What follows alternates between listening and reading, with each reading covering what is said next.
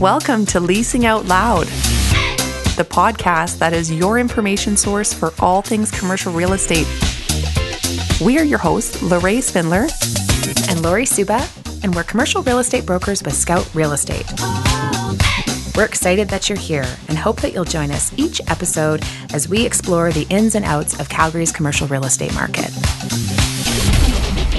You're listening to episode 5 of Leasing Out Loud. We're your hosts, Lorraine and Lori. Welcome back, everybody. I can't believe, Lorraine, we are already on episode 5. It's a great thing. Where does the time go? Yeah. And speaking of time, we'd like to talk about timing your lease deal. Because a deal takes longer to get done than you think. It does. And it's our job as brokers to manage this process, help a business owner ensure they have enough time. You know, Lorraine, I really empathize with business owners right now. I think it's a really tough time to make decisions in light of what we're seeing in the market right now. There is so much uncertainty.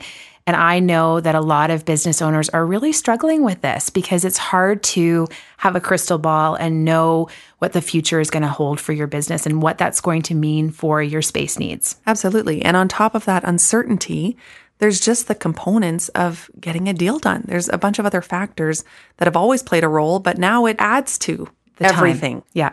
The reason why we thought it would be a good idea to talk about this today is because you and I are seeing this happen more and more where tenants are finding themselves having to rush, you know, the process, or finding themselves sometimes backed into a corner when they haven't left enough time. And certainly our job, like you said, as brokers, our responsibility is to help manage the time, the flow, the process. We want to ensure that we are always negotiating from a position of strength. You're right, Lori. Let's talk about different scenarios someone could be in. So a new space, whether that's a relocation, additional location, right? Whatever that scenario is, there's factors at play. So first, there's a needs analysis that needs to be conducted, right? Right. Which changes for an office tenant, an industrial tenant, a retail tenant. They're looking for different things. Yeah. The needs analysis can take weeks, right? Sure. Weeks. Sure. And it should be tied into your business plans, right? Right. So a couple of episodes ago, we had Eve on the line, and she was talking about how important it is for you to have an awareness and understanding of your business and your growth plans, right? So that you're managing your growth and your space requirements effectively, right? Absolutely. The value proposition, right? About what's your business and how to be able to communicate that to a potential landlord. Right. You want to make sure that your real estate strategy is in alignment with your business strategy. You bet. So after needs analysis, then you're going to be looking for that suitable property. You're going to be out touring some options. Pounding the pavement. Pounding the pavement. Walking through spaces. Nothing can really replace that. Right. Even those virtual tours. We're seeing with COVID, so much of those. Of virtual tours come out. I know. And there's a place for those. There definitely is a place for that. But I do think ultimately you need to actually see the real estate, give yourself a chance to understand and be able to see yourself within that space, right? Right. And certainly before a business owner moves to the next step and wants to negotiate on a space, they're going to have walked through it to get comfortable with it. Definitely. Right? They have to have their eye on the prize. Yes.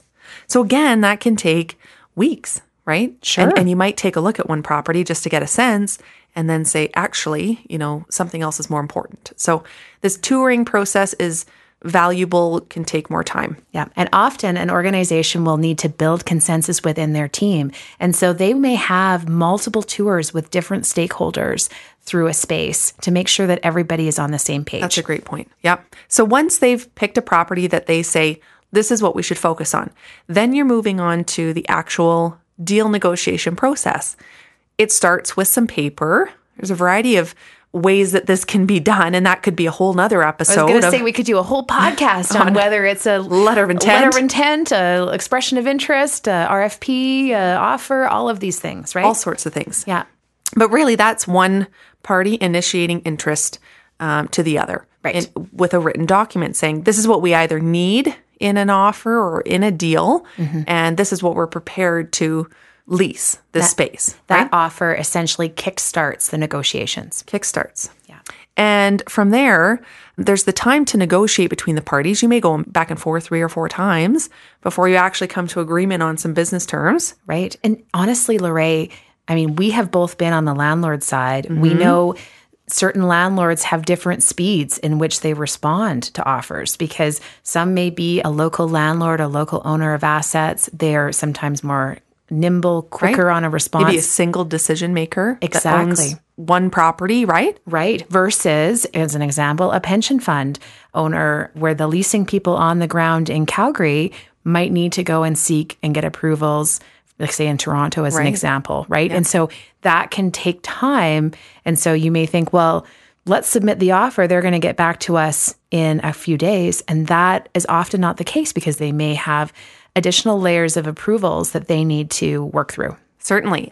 I see a couple of weeks is pretty common. Yeah. From a bigger landlord. Sure. Yeah. So once you're conditional on an offer, that's what we call it. Hey, there's conditions. Yes. Yeah. Because rarely you would see an offer that didn't have them. There's both conditions that a tenant needs and that a landlord wants. Right. So tenants often need, there's three we wanted to touch on today. And one being City of Calgary approval. Right. If you're going into a space for replacing another tenant, it could be a change of use. And that triggers the city to look at, are we going to approve your use? Right. And what are we going to require you to do in order to operate in there? This is a big one. And I've seen this on the industrial side. Suddenly, maybe the makeup air is not up to snuff.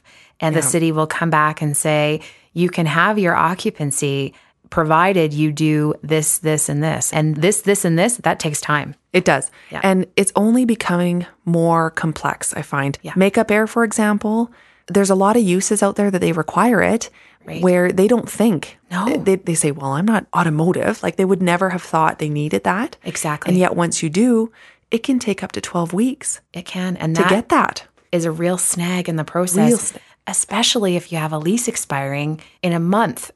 Right. Right. Then you have to go back for an extension and kind of at the mercy. Yeah, exactly. Right? The other party. So another one would be if it's a new lease, then you want to have a lawyer take a look at that lease form. Right. It's starting a new relationship with a new landlord, with a new lease form, and you want to be comfortable with what that document is going to be and ensure that you have some rights. I know in that that those document. leases are long, Lorraine, and they are not fun reading. They're not but it is very important that, and I see this from time to time, especially with smaller businesses that are just going in, perhaps just taking down space for the first time. They have a tendency to just go, okay, we'll just sign the lease. And it makes my heart skip a beat because I think you have to make sure you read, understand, have a legal opinion, review it.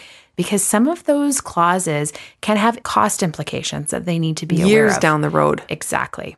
And from the lease review perspective, lawyers are busy as well.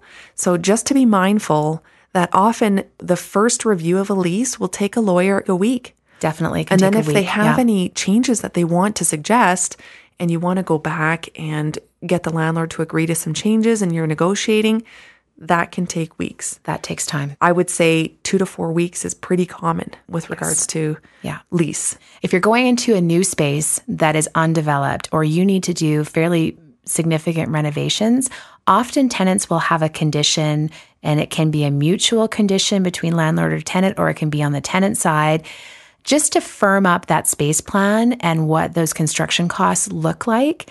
And that takes time because often they'll have to engage a contractor or a designer to work on the space plan and then a contractor to weigh in on what those construction costs look like. And so that adds time. It sure does. And those are 3 very common conditions. So if we think of, there's this 2-week period, call it, where you have city approvals, you have construction that you need to review if you need improvements done. There's designers and contractors and a lawyer to help with a lease. So those are all factors for tenant conditions. And landlord conditions, one we see that has always been common, and I think post-COVID is just going to be... Well, it's even more under the microscope. I already know where you're going with this, Lorraine, because it's that financial review condition.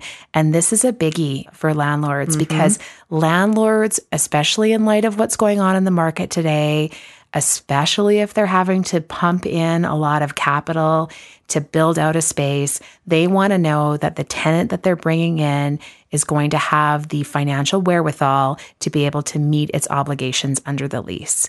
And so landlords are looking at financials, I would say under is it a stronger microscope? Right. I think that's a good way to put it. Yeah. Because they're just a little bit more sensitive around the financial covenant piece. And they're coming off a time of a lot of issues. Right. Like, let's all be honest, right? Yeah. It's been a hard go. And some tenants haven't made it. And some tenants probably that the landlords thought were pretty ironclad didn't make it. And so they're just now maybe a little bit more mindful about the financial covenant and what that looks like. So landlords will often have a financial condition within the offer that gives them the opportunity to review financials of the tenant. And this can be interesting, especially for smaller tenants where they may third party a lot of their finance functions, so may have third party accountants handle their books. That's something that should be done right away, I would say. Right. As soon as you're drafting the very first paperwork, just go get in contact with whoever does that for you. As soon as you know you're about to pull the trigger and kickstart a lease negotiation,